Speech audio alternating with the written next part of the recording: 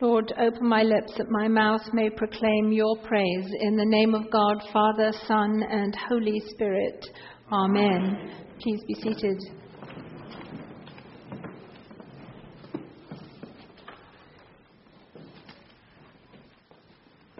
Another one of those wonderful stories in John's Gospel that just bursts to life for us in all its myriad details. Just as we've seen Nicodemus and the Samaritan woman, now we meet the man blind from birth. Just to put this a little bit into its context, Jesus is in Jerusalem. It's probably in the September, October time of year, because they've gone up for the Feast of Tabernacles, also known as the Feast of Sukkot. And it's a time when during this feast, the priests would go down to the pool of Siloam with water jugs and carry them up to the Temple Mount and then pour the water down the steps of the temple, kind of enacting those ancient words from Ezekiel and Jeremiah about waters coming out from the temple. So there's a lot of double meanings again going along in this story. It is indeed a story of physical healing, but there's so many more layers to this story, placed as it is in this context. And so on 7 days they would go up, they would go down, get the water from the pool of Siloam and pour it down the steps. There was also a lighting ceremony that went on. And it was a time of a feast that was actually looking forward to the arrival of Messiah. And we see in this context that Jesus has already said, I am the living waters, to the woman of Samaria. And he says here, I am the light of the world. So both of these images that are very much a part of this feast come to bear fruit in Jesus. In other words, he is saying in this that he is the feast. He is the fulfillment of the feast. Just as those of you who have been going along to the study in the book of Hebrews will be seeing unfolded that Jesus in himself is the ultimate sacrifice. So all of the sacrificial system of the Old Testament comes to its pinnacle in Jesus' one sacrifice. And so the sacrifices of the temple are no longer needed because of Jesus' one fulfilled sacrifice once and for all. So the old feasts of the Old Testament are fulfilled also in Jesus. And in this one, he fulfills this feast that looks forward to the Messiah because he is the Messiah come. He is the light of the world, and he is the living water, that water that is poured down, that wonderful picture in Ezekiel of the water just kind of getting deeper and deeper. In him we have the water, the wellspring of life. And so as we look at this, Jesus therefore is in Jerusalem, and the first thing to notice is the man is not calling out to be healed. He is just sitting there begging, born blind from birth.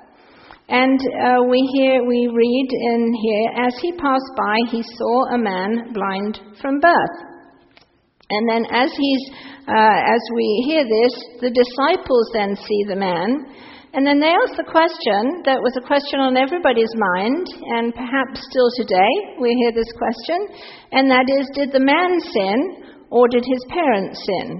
Was his illness, in other words, caused by what he did, by his own sin, or was his illness caused by what his parents did before he was born? And Eugene Peterson in the Message translates it this way.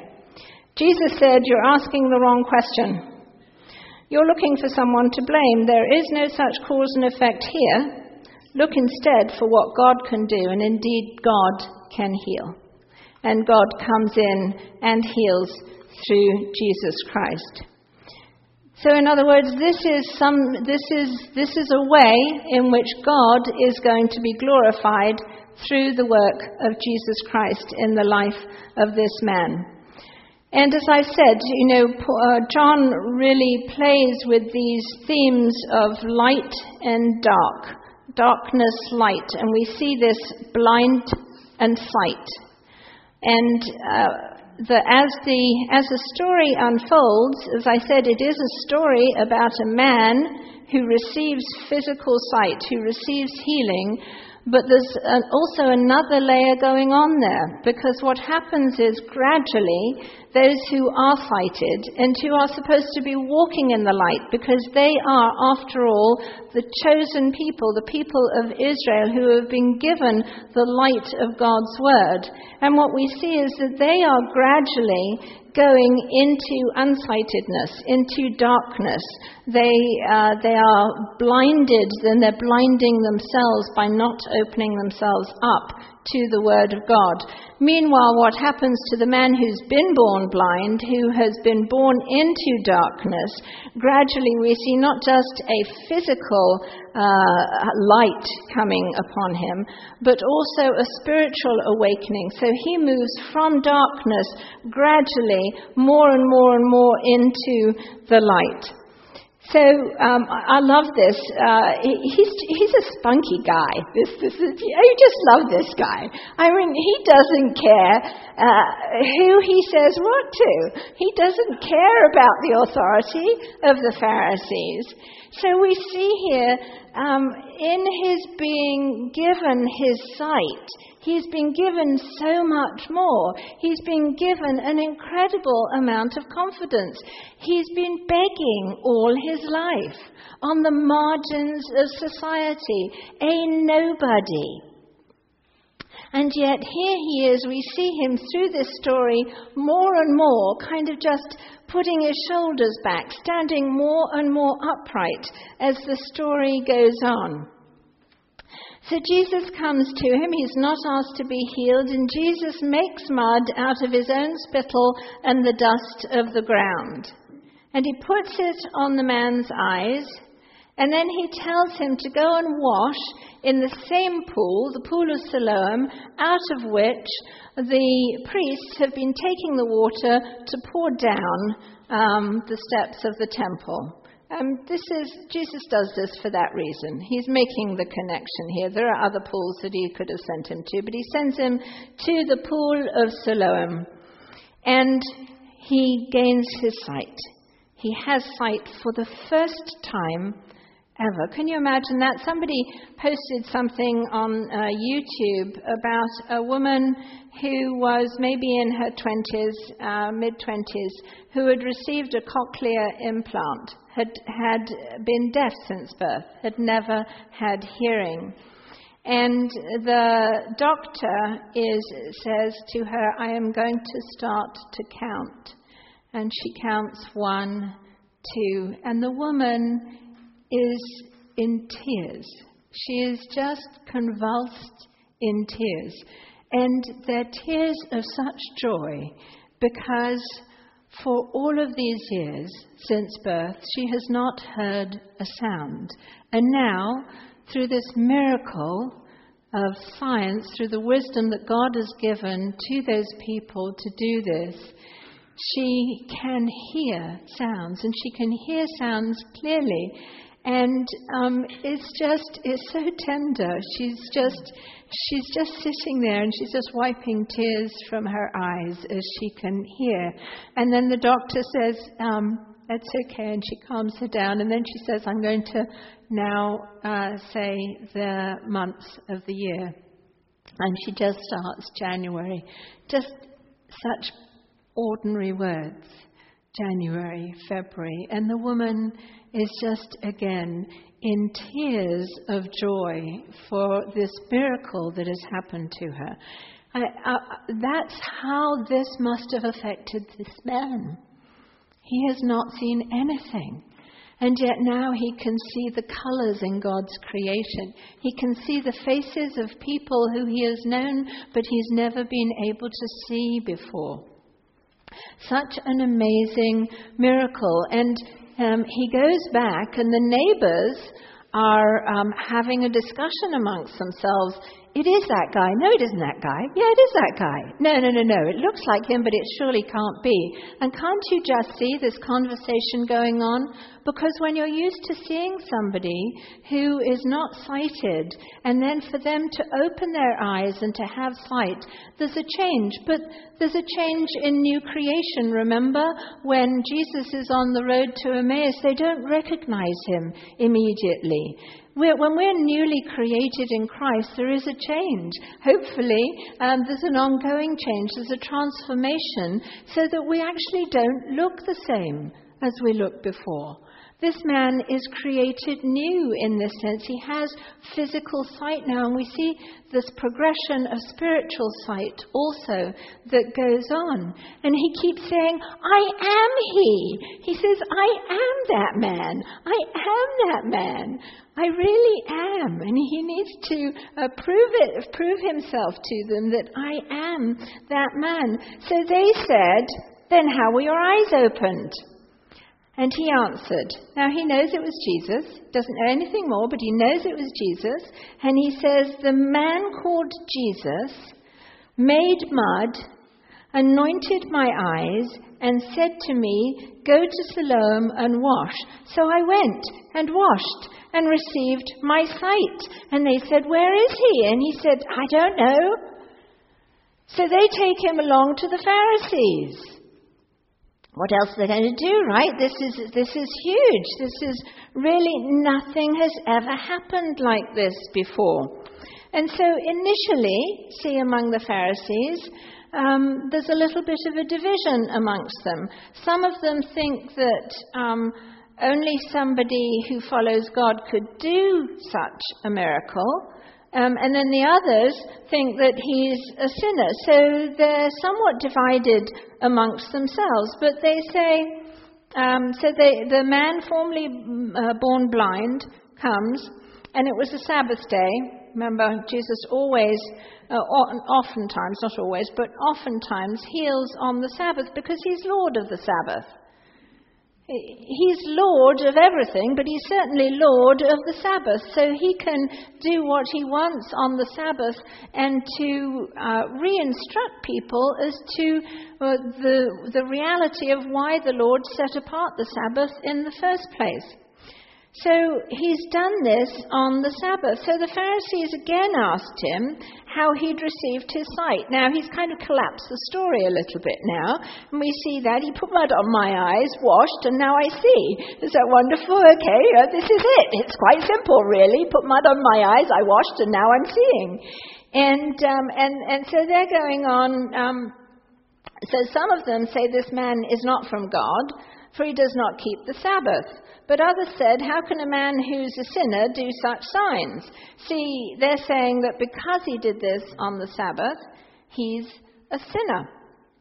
Jesus is a sinner.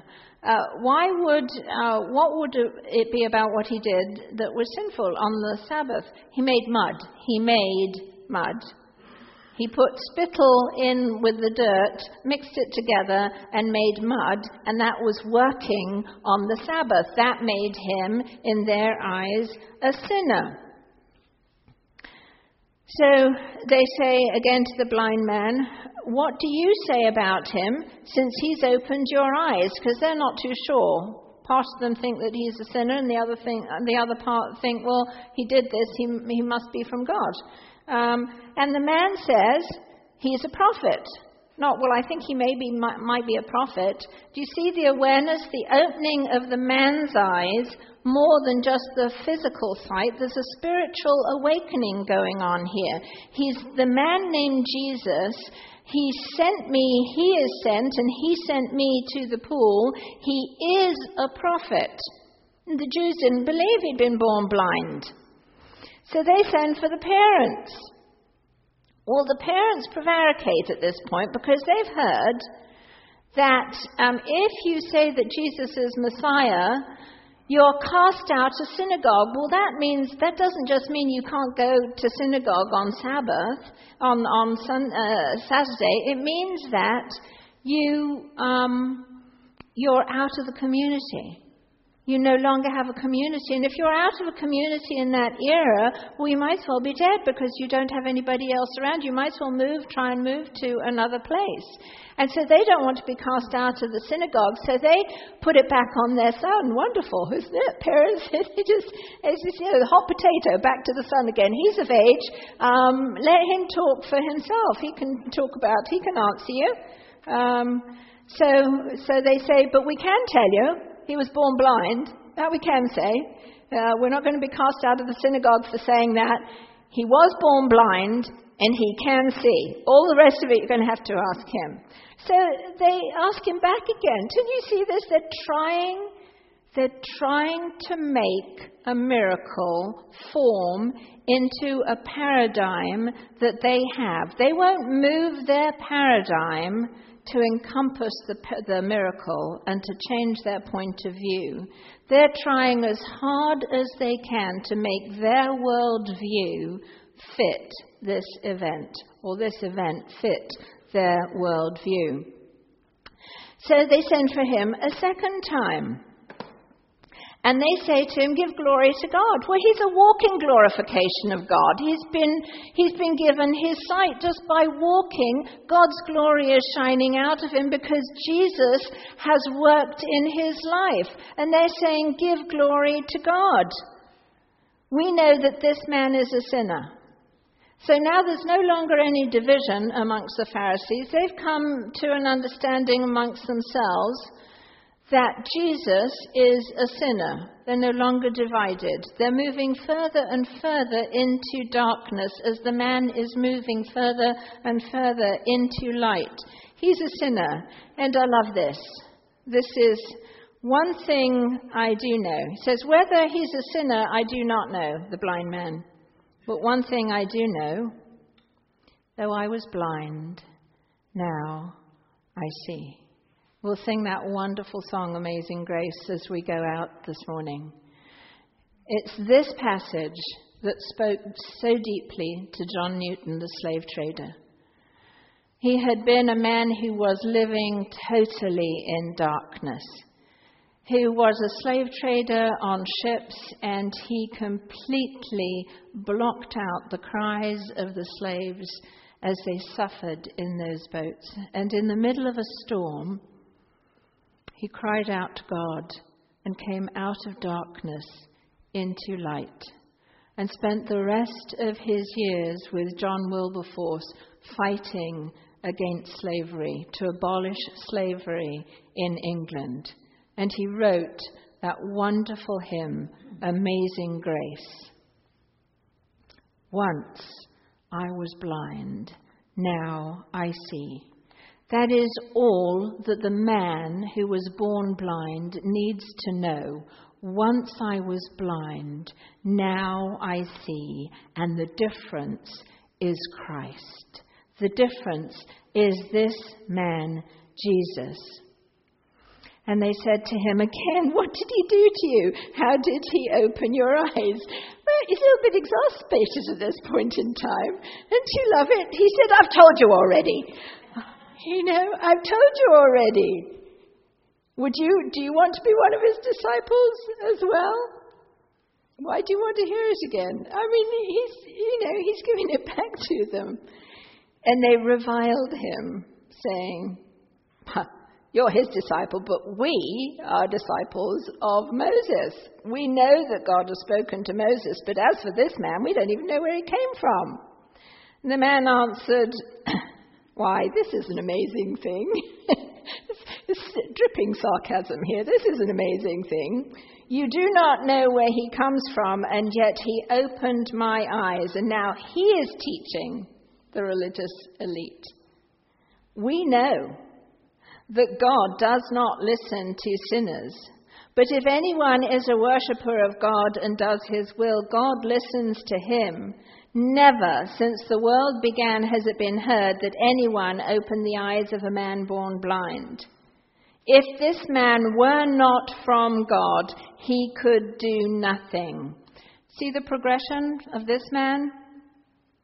He's received his physical sight. He knows it's Jesus. He's been challenged as to who is this man? Well, he is a prophet. And furthermore, as he is challenged more and more, he doesn't back down. He becomes stronger and stronger in his faith. The more that his faith is challenged as to what happened, the stronger he becomes in it. To finally, he is able to speak truth to the religious elite and to say, this is what we know. Without a sinner does not have the ear of God. This man is a righteous man. He could not do this unless God did it through him. He's a worshipper of God. And they said, you were born in utter sin. And so here, what Jesus had said is not true at the very beginning of this story. Neither this man's sin nor his parents' sin caused this infirmity. The Pharisees are now saying the exact opposite. They're saying, we know that you were born in your sin. And then they cast him out of the synagogue, but he doesn't care because of what he has received. And so Jesus goes to find him and says, do you believe in the Son of Man? Now, echoes of Daniel, the Son of Man, coming on the clouds, all of those images of Messiah that are replete in Daniel, in the prophet Daniel, in the book of Daniel.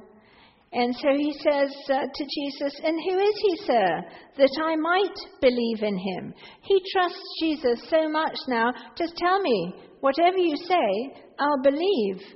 And Jesus says, you have seen him. And it is he who is speaking to you. And here is his final point of conversion. Lord. If Jesus is Lord, then there is no other. Lord, I believe. And he worshipped him. Isn't that wonderful progression from darkness into pure light? From blindness into perfect vision and sight. And then there's that word of judgment on the Pharisees. For they have blinded themselves to the truth of Christ. They have tried to push their worldview onto something that is from God's view. And in the process, they have walked into darkness, out of the light. We're challenged on a daily basis. Are we walking into the light or into darkness? You know, there are times that we do get into darkness, and the enemy would keep us bound there. There are things that we do or that we say or that happen, and we just keep them inside. It's in fact a caution that Paul talks about in today's epistle. He says, once you were darkness. Not you were in darkness, but you were darkness. There was complete darkness of who you were. Once you were darkness. But now in the Lord you are light. Therefore live as children of light. For the fruit of the light is found in all that is good and right and true. Take no part in the unfruitful works of darkness. Instead, expose them. It's what we do during Lent.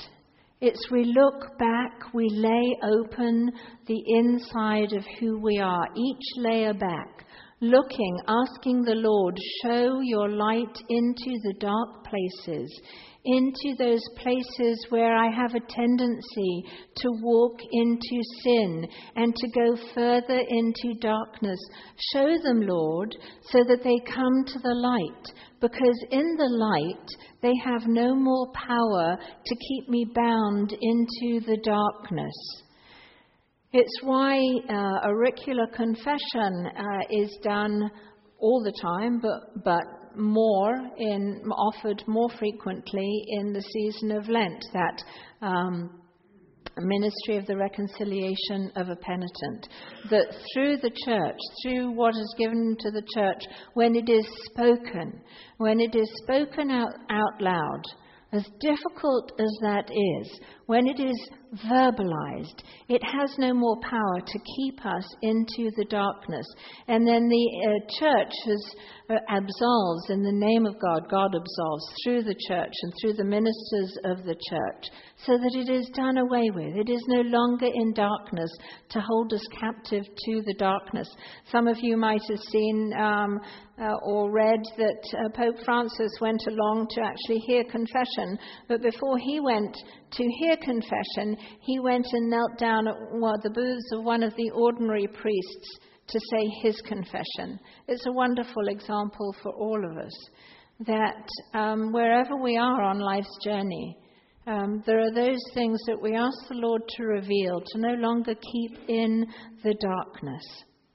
So day by day, we have the choice of more life, opening our hearts or closing our hearts, more sight or less sight.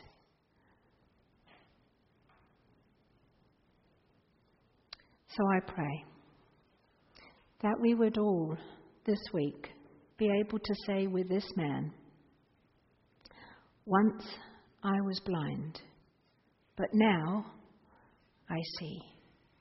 I pray, Lord, that you would keep me ever in your light. Amen.